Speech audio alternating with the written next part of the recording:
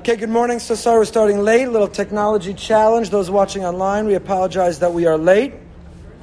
It's always an honor and a privilege and a pleasure to have people joining us not only live and in person, which is the primary and best way to learn, in person, exchanging energy and feeling connected, but also an honor and a privilege there are people from around the world, sending love to our friend in Toronto, Ms. Irene Kott, and friends everywhere. And thank you for tuning in and being part of this. A big thank you to our series sponsor for the year, Dr. Zavi and Bella Morgan, in memory of Rabbi Dr. Brian Galbit, and in memory of Bella's mother, Dr. Ellen Shanzer. Big yasher koach and a thank you to them. Also, this morning's shir is sponsored by Yanina and Gordon Haas, in memory of Yanina's mother, Aida Leichtman Chaya Bas Simcha, whose yahrzeit is the 4th of Tevis today, and in memory of Rabbi Pinchas Mordechai Teitz, whose yahrzeit was yesterday, I believe. Today also? Rabbi Teitz, 26th yahrzeit, I think. The Neshama should have an aliyah as well. He was a great role model for all of us. I remember Rabbi Teitz very well. Family comes from Elizabeth, and much time spent there, and much of the rabbinate modeled after things I saw and learned from him. Okay, we continue. We're back. We keep taking a break for several weeks. We're back in the Sefer Ha'aros, the insights of Rav Wolbe on Emunah. Hopefully everybody is doing their homework. First bracha of the day with Kavana. By show of hands, how well are we doing? That is not a very good grade. Wow. Okay. All you're telling me is that we have to continue to learn, to study, to grow, to remember. I have a dear friend, Ben, texts me every single morning his cup with the words, had kavana for my first bracha of the day. So everyone else can feel free to do that too. I'm not going to be able to get back to everybody if you do, but our coffee cups are in production. But we have to remember, first bracha of the day, that shahakol, that first cup of coffee that's going to return tchiyas hamesim. It's going to bring us back to life. To thank Hashem for everything that goes into it and everything else. To thank Hashem for waking up that morning. To thank Hashem for the magnificent weather, the ambiance. To thank Hashem for our lives. That's your homework. Let's do a little better at it. To try to be mindful. You're about to lift that cup and you're about to just take that sip and you're about to swallow the bracha even as fast as you swallow the coffee on your way to whatever you're doing. Pause. Be mindful. Slow down. We mentioned last night in the Siddur snippet, we're gonna get back into the Sefer. Promise. It's just a free flow of thought, the Emunah shir. So we mentioned last night in the Siddur snippet an insight of the Baal Shem Tov. Piazetzna Rebbe Hashem Yikom Damor of Kalanamas Kalman Shapira, who was the Rav of Warsaw, of Piazetzna, then of Warsaw, was murdered by the Nazis. And he wrote a book called Hachsharas Avrechim. Chovas HaTalmidim is his guide for students in yeshiva. Hachsharas Avrechim is his guide for those who are a little bit older, studying, learning in Kollel, about how to be mindful, about how to live, and so on and so forth. So, he quotes in there from the Baal Shem Tov. Baal Shem Tov, we say in the second paragraph of Shema, Va'avadatim mehera, that if we don't listen to Hashem, second paragraph begins, Im shamoa tishma'u. If you listen, why the double language? Shamoa tishma'u. If you open up all the Siddurim and Chumashim, everybody struggles to translate that. If you really listen, if you hearken and listen, if you listen intently, shamoa tishma'u is the same word twice. Why the double language? Why the redundancy? What is the Torah communicating? It's a beautiful Orach Chaim HaKadosh who says, Im shamoa tishma'u. If you really listen, you're going to hear things. We don't really listen. I just came from a bris that was out of school. This is a universal problem. I'm not talking about any specific group of young people. Could be adults. But I was walking out of the bris just as school was beginning, and all these young people were coming in from the parking lot. And I tried to say hello and good morning, hello, but everybody was looking down. Yeah. I don't think there was one kid who looked at me and said, hi, good morning. Right. They're not bad. I'm guilty, I'm sure, of the same thing. From the car into my office, into Shacharis, still catching up and answering and listening. And so we're always on the fly. We're always on the move. And even while we're listening, we're not really listening. We're listening with half an ear, and we're listening, Stephen Covey writes in his 7 Habits, then most people listen with the intent to reply. Listening is just our having to take our turn until we get to answer. But while we're listening, we've already formulated our reply, our answer, what we want to say. We're not actively listening. We haven't shut off all the output so we can allow input. There's output in our own mind, how we're processing what the other person's saying. We're not bothering listening because we already know what they're going to say, or we already know better than what they're going to say. And then when it's our turn, because hopefully we have some etiquette and courtesy, then we answer. So we don't really know how to listen. He has a whole chapter about active listening. What does it mean to be a real listener? Something we learned from Yisro. Vayishma Yisro. Yisro knew how to really listen. That's why he heard the message. Everybody else read headlines. Yisro heard what was really happening all around him. But we're living, if that was a challenge and a problem then, all the more so today, where there's so much noise and so many devices, and there's things coming in, buzzing and beeping and vibrating on text, on email, on everything is coming in. Carrier pigeon's going to land on your shoulder and give you a note. We have things coming in every which way, in every which direction. How could you possibly be zoned in and listen? On the average day between Mincha Marav, I'm not ranking on our members now. You know, often I'm standing up there, I'm giving a Dvar Torah, and I'm looking at a room that some are chap and a shluf, a drimmel between Mincha Marav. God bless. But others are, they're looking down, they're scrolling. I was at a wedding on Monday night. You sit at the chuppah. Someone had a laptop at the chuppah. I'd never seen that before. Somebody had a laptop, they were getting stuff done. I was a little jealous of them, but also thought it wasn't the right thing to do. We're not listening. We're not present in anything that we're doing. So Reb Chaim HaKadosh says, Im shamoa, if you really listen, tishma'u. You're going to hear things. If you're really engaged in listening, if you're listening actively, if you're looking around this world, if you're trying to see and feel Hashem, Im shamoa. Hashem is speaking to us all the time. Is our antenna extended? Are we tuned into the frequency to pick Him up? He's sending out the radio signal all the time. There are messages that come across, there are coincidences, and there are brachas and blessings, and there are things that happen that are clearly orchestrated and designed. But if you're always like this, you don't even realize, wow, harbe shluchim lamakom. Harbe shluchim lamakom. I was involved last week with someone who experienced a miracle of Hanukkah. Someone waited a long time for something enormous. And it came through on Hanukkah. And you know why it happened? Because Hashem harbe shluchim lamakom. Hashem has a lot of messengers. And in this case, He sent a dog. A dog? What did the dog do? The dog bit someone. And that someone was replaced by someone else. And that someone else spiraled into a series of events that led to this other person getting a miracle of salvation that they had been waiting for, that they started to believe was never going to come. All because of a dog bite. There's no way that dog was here by accident or bit that person by accident. I wish the person well. But Hashem orchestrated the entire thing, and nobody in that individual's world who were rooting for her and cheering for her and fighting for her, nobody, for all the money in the world, could have predicted that that's how it was going to come about. Nobody. That a dog would bite and the person would be replaced, and that would start a string of events, and that would lead to her freedom. Nobody thought it in a million years. Get out of His way. Let Him do His thing.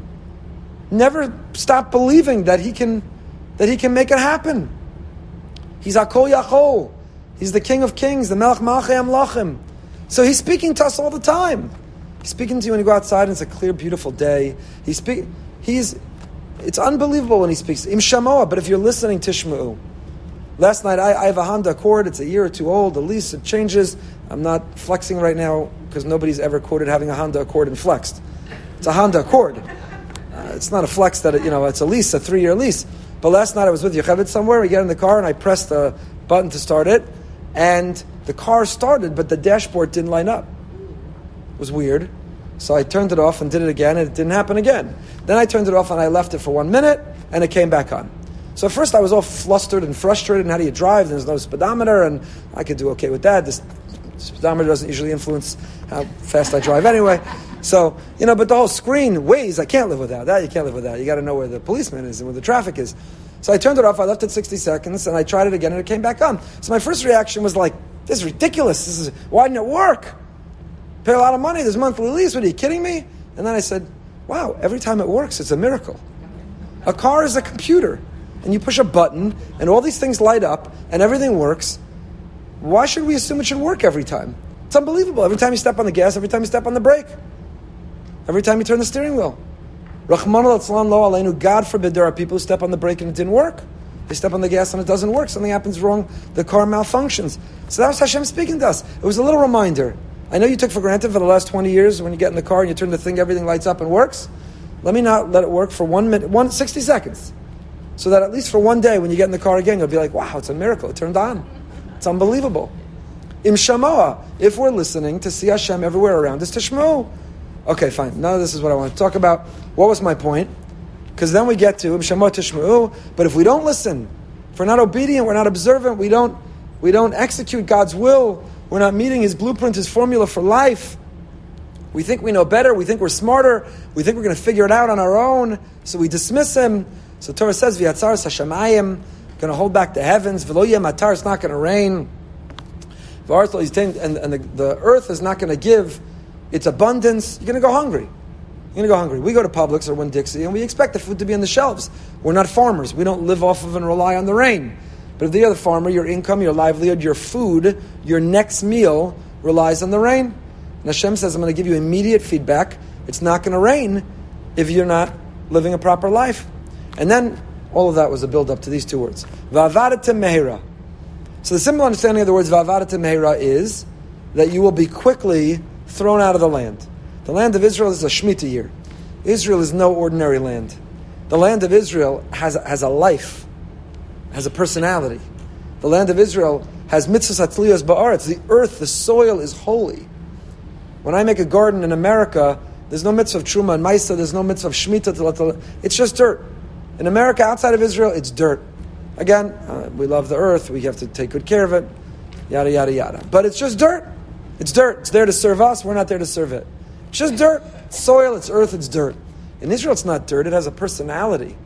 It's Eretz HaKadosh. It's a holy land. It has a spirit.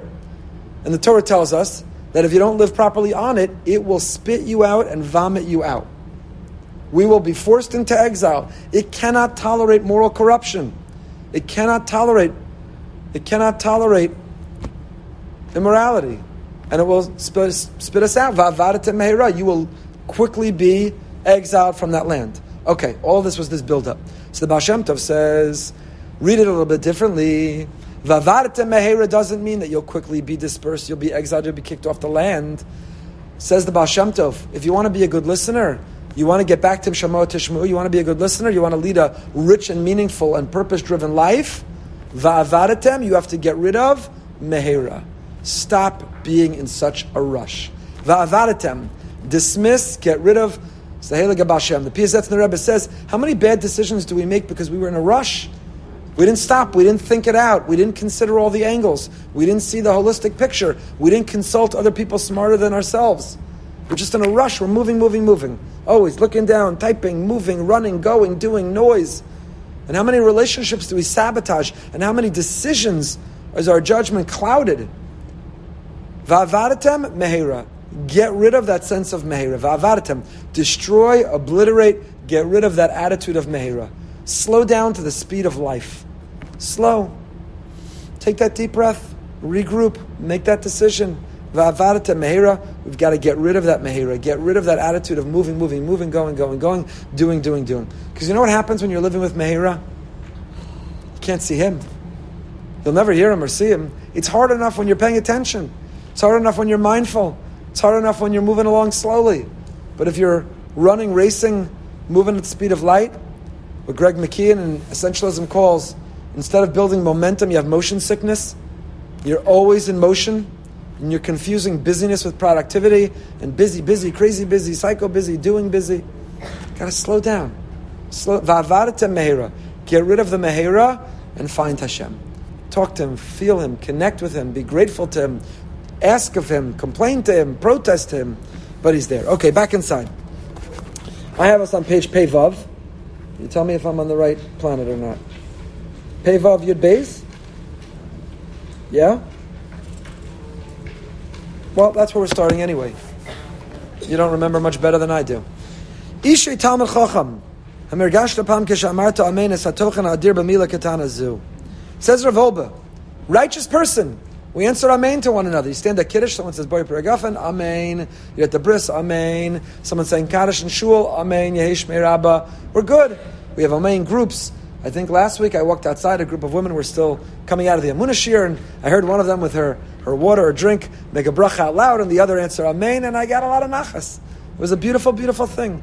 Amen. We answer and we say Amen. But do we know what we're really saying? Do we understand what the words even mean when we say Amen? Hein zet tzarchetz lamdas meruba at shenagia lanias amen kazu. We need to learn it. We need to think about it. We need to be present with it. And not with all 90 amens. Granted, you're in the middle of something. Not with every amen can you stop and really be present and spend the time to really unpack and really think about it. Beboka l'fnei borchu, u'v'mincha mar l'fnei shmona esrei. So Rav Oba writes in his Alei Shor, he's quoting it here, that, so let's at least designate, let's identify certain amains that we're going to try very hard to be present for. Just like it's hard to be mindful of every bracha of all 100. So Rav Oba said start with 10, and I say start with 1. So too it's hard to be present with every amain, but let's identify a few.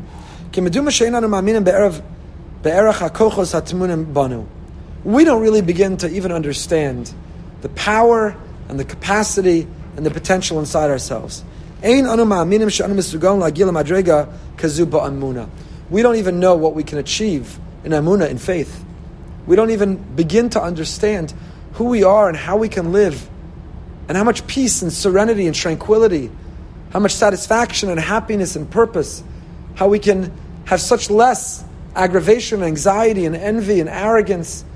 We have it within us, that Emunah. We have it within us to be able to stop and say, thank you, Hashem. I see you, Hashem. Or I need you, Hashem. And to have that animate our lives. Not just be simply a class we go to, or a WhatsApp we subscribe to, or a story that we tell at the Shabbos table. But actually when we're in the difficult moment, to catch ourselves and say, I'm not going to get frustrated because the dashboard didn't light up.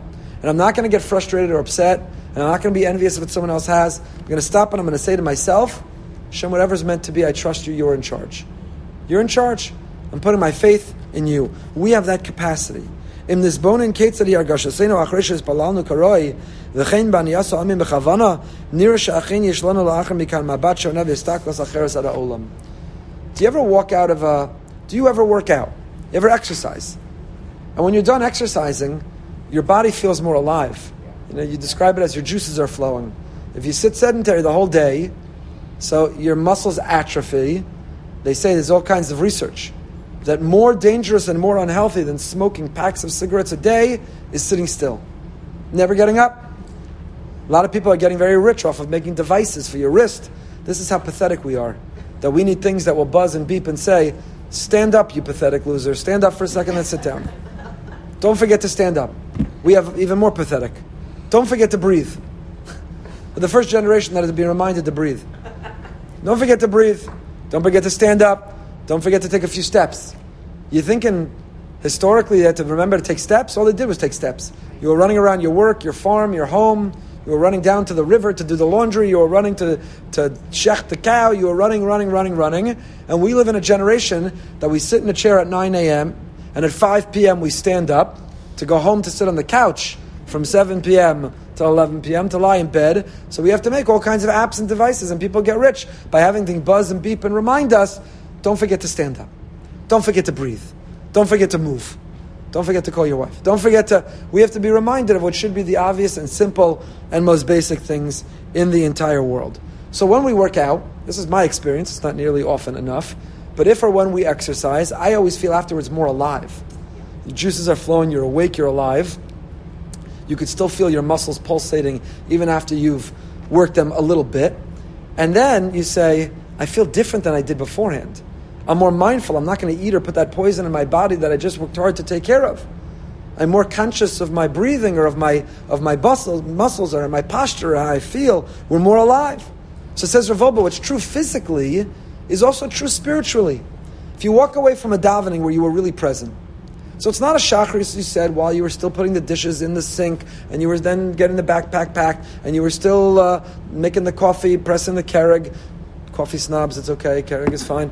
We're not, right? You're not, it's not it's a davening where you stood still. You took a sitter and you said in your finger and you said every word and you tried to be present and you said, I'm in a conversation with Hashem. And like yesterday we said in the Parsha class, Vayigash Elav Yehuda. First we talk to ourselves before we talk to Him, to gather our thoughts and think about our day and build the confidence and the courage and the conviction for what we need to ask.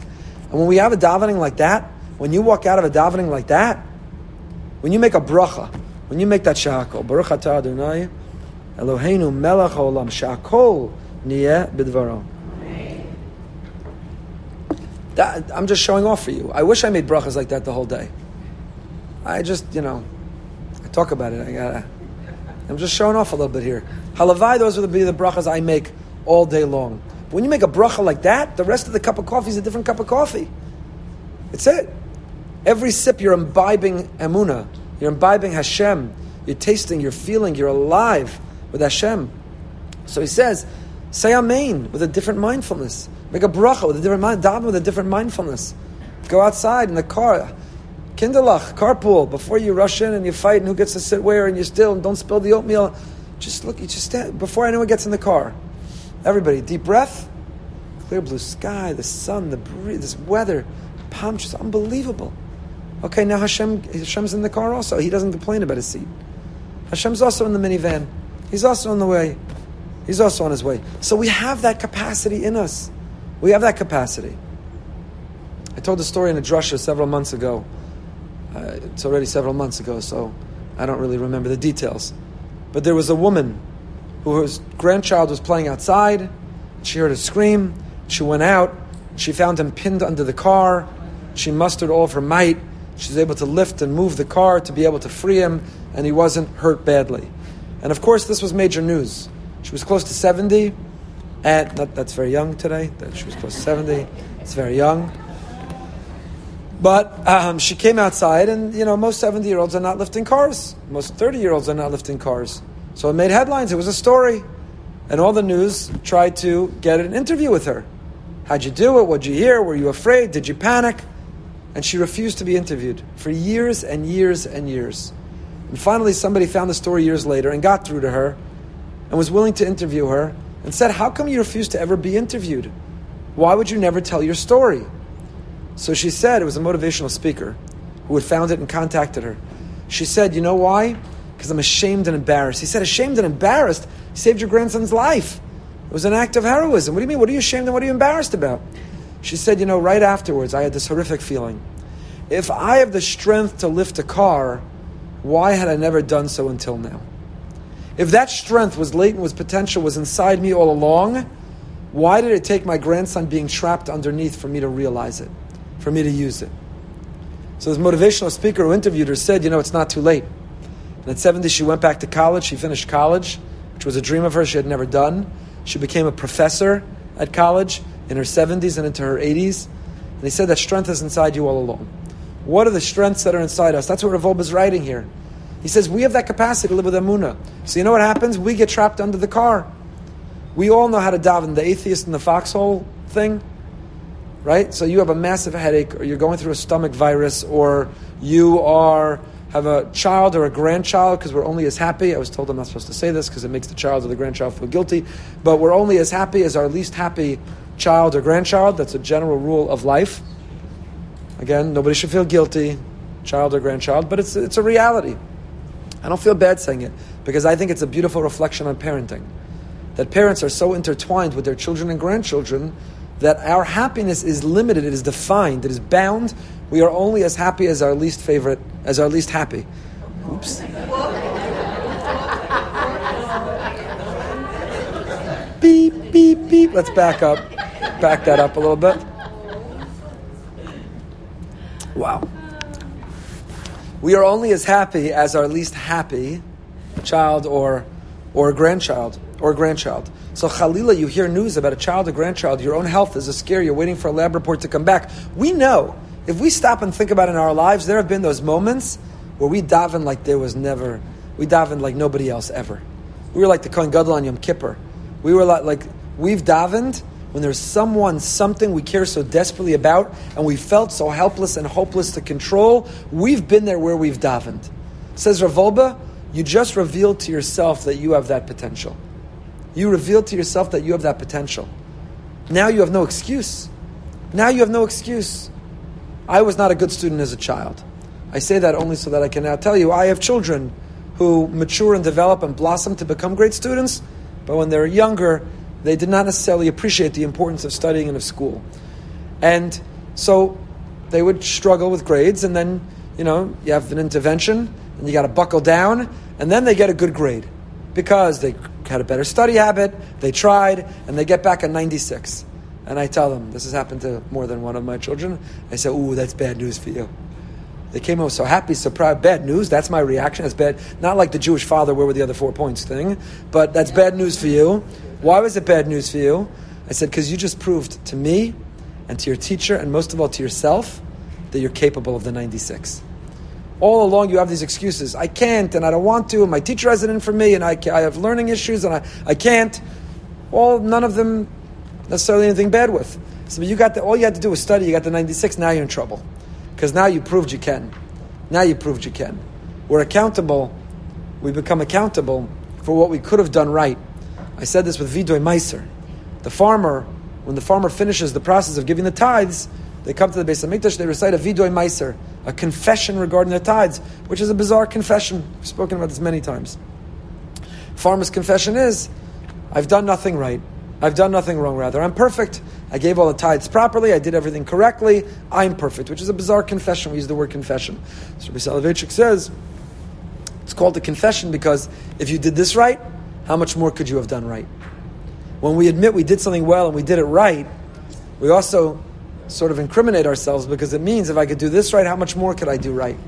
So this woman said, if I could lift a car when my grandson was trapped underneath it, I have that power and that strength to do incredible things.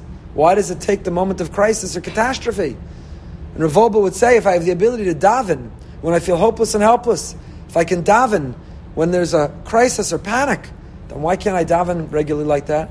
I have that emunah in me. I have that faith. I have that drive. I have that ability. Why can't I find it? Why can't I find it? The Oshanas Loshana Rabba Omrim.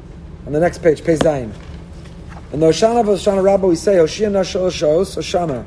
Kibalti me Rabosa Shalifnei Ba Mashiach Yachoshech Nora Ba'olam. Says Rav Wolbe, I have a tradition from my teachers that before Mashiach is going to come, there'll be an enormous, a tremendous darkness in the world. Shum davar lo yira. You won't be able to see anything. V'anoshim alulim la'abed es ha'emunah shalahem. And we'll struggle with faith.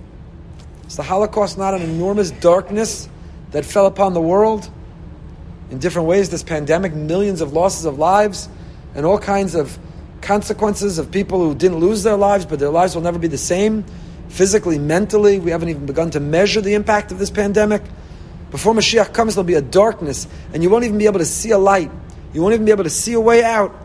Zman ze yismashech shalosh shos tamimos. Shalosh shos choshech gadol ba'emunah. Ad kedei kach shanizkuken l'spalel lakach u'levakesh. Hoshana shalosh shos Hoshana. That darkness will last 3 hours, and when we say Hoshanas on Hoshana Rabbah, we are already anticipating and thinking about and davening for when that darkness will descend on this world. And those 3 hours, literally and metaphorically, we will struggle to see or to find you. Hoshana, Hashem, save us. Save us from ourselves. Save us from despair. Save us from hopelessness. Save us from that darkness where we can't even see you. Says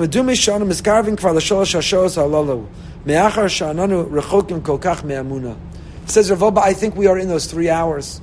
So many people are walking around with no faith. So many people have given up. So many people are in despair and despondency. So many people fail to believe. They fail to believe.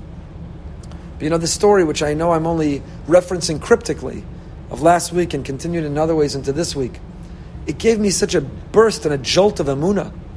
The person who received this salvation, this miracle that they were waiting for, the day before the dog got hungry and took a bite, had called me and said, I can't see this ever changing. I'm going to be stuck this way forever.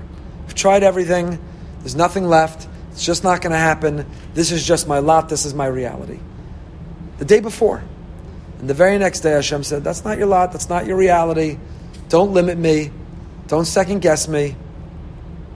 And he sent a hungry dog to take a bite, which led to a chain of events, which 6 weeks later let her attain a miracle, which she thought was not possible. A Jew doesn't despair. A Jew doesn't break. A Jew doesn't give up. Whatever great song is a great song. A Yid never breaks. We don't break. We don't despair. It doesn't matter the darkness that has descended upon us and the hardship and the pain that people have gone through. Tragically, we have fewer and fewer and less examples. But you see a Holocaust survivor who continues to have faith in Hashem. I don't think there's anyone alive who's gone through, no matter, and there are people who have struggled the challenges of Eov.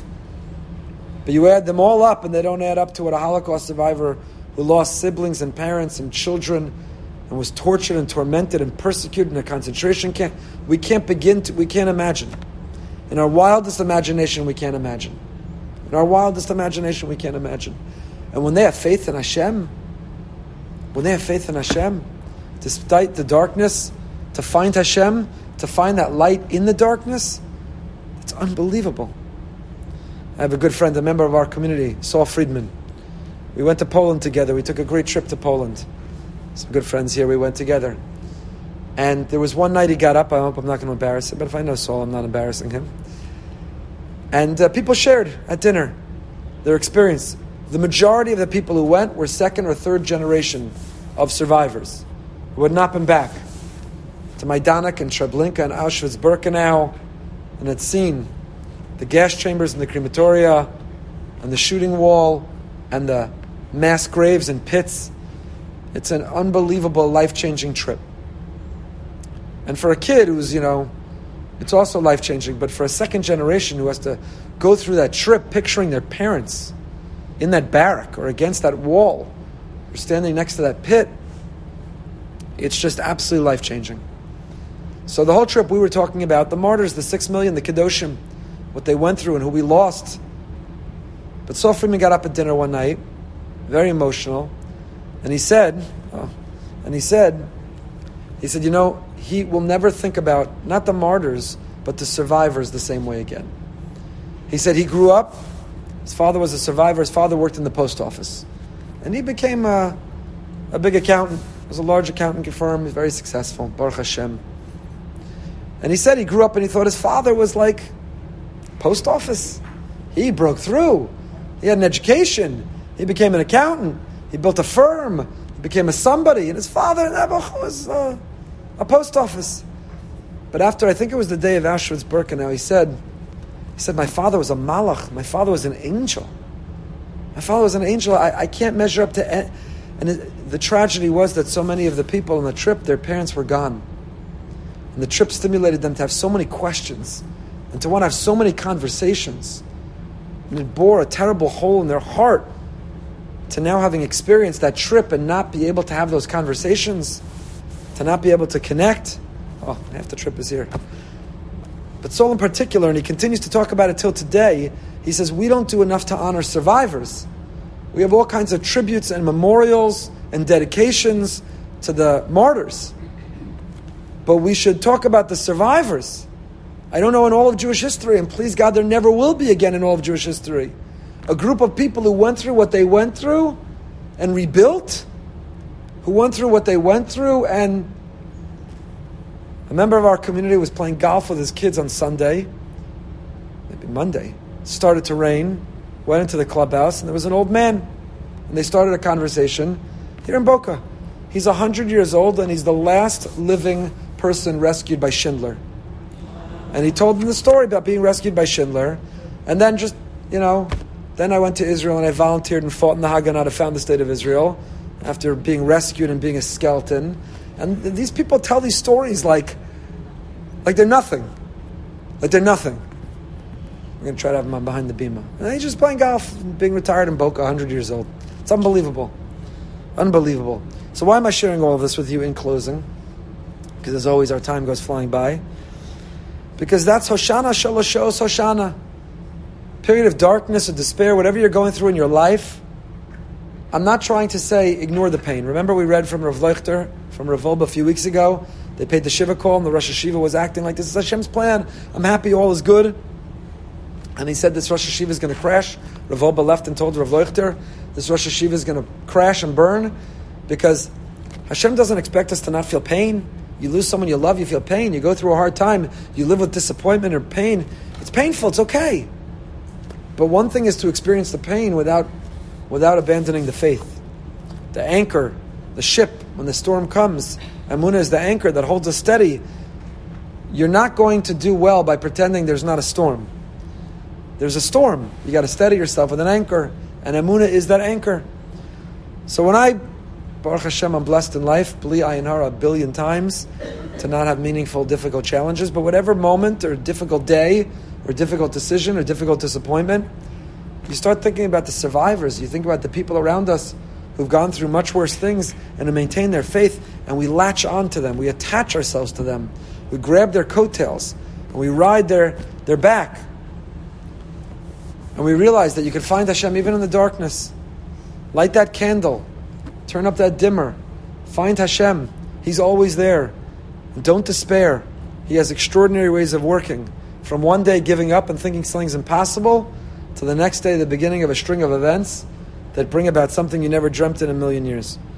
And therefore, לפעמים אינני מסך להרגיש חלישס בעבודה, אחאז אני חושב לעצמי כי הנה מתחיל השעשוע ומיד מסחזק בעבודתי. Well, I'm on this line. It's paragraph Tesvav. Rav Wolbe says something you'd never expect. The great Mashgiach of Yerushalayim, Rav Wolbe, he says, sometimes I begin to get weak. Sometimes I begin to have a crisis of faith. Sometimes I wonder, where is he? And why isn't he taking care of me? And then I remember we're in these 3 hours, and I need to be machazik myself. I need to strengthen myself. I need to prepare myself. I need to be able to get through in order to be able to weather this storm. So that's the period that we're in. We're in that period in the context of Jewish history. We're in that period in this pandemic. We're in that period personally. There are individuals here and who are listening or watching now or later going through hard times. But we have what it takes, like the grandmother who lifted the car, we have what it takes to be able to dig deep and find that potential, that power, that will to turn to Him, to attach ourselves to Him. And when we feel ourselves struggling or stumbling, find someone with faith and attach yourself to them. Find someone with faith and attach yourself to them. And please God will bring the light to dispel the darkness of despair, to turn things around, and to have only bracha and Yeshua in our lives. We're off next week. I have a conflict next week, but we resume in 2 weeks. See everybody in 2 weeks. Until then, by the way, you want to hear Emunah? Yeah. 9 o'clock tonight. Justice Richard Bernstein was born blind. He had every reason in the world to have a lot of complaints and give up on God. Instead, he became a Supreme Court Justice in Michigan. He's run 25 marathons. He's competed in an Ironman. While he was training for one of those marathons, a bicyclist in Central Park lost control and ran right into him at 35 miles an hour and broke almost every bone in his body. He was in the hospital for 10 weeks straight. And he never gave up his faith in Hashem. He's a blind triathlete, Supreme Court Justice, whose every bone was crushed. And you have to hear his positivity and his faith in Hashem. If you don't listen tonight at 9 p.m., turn it on a podcast player or YouTube tomorrow. I promise you, you will not be the same after you listen. His energy, his positivity, he's an extraordinary, extraordinary inspiration. Till next time, stay happy, stay healthy, and stay holy.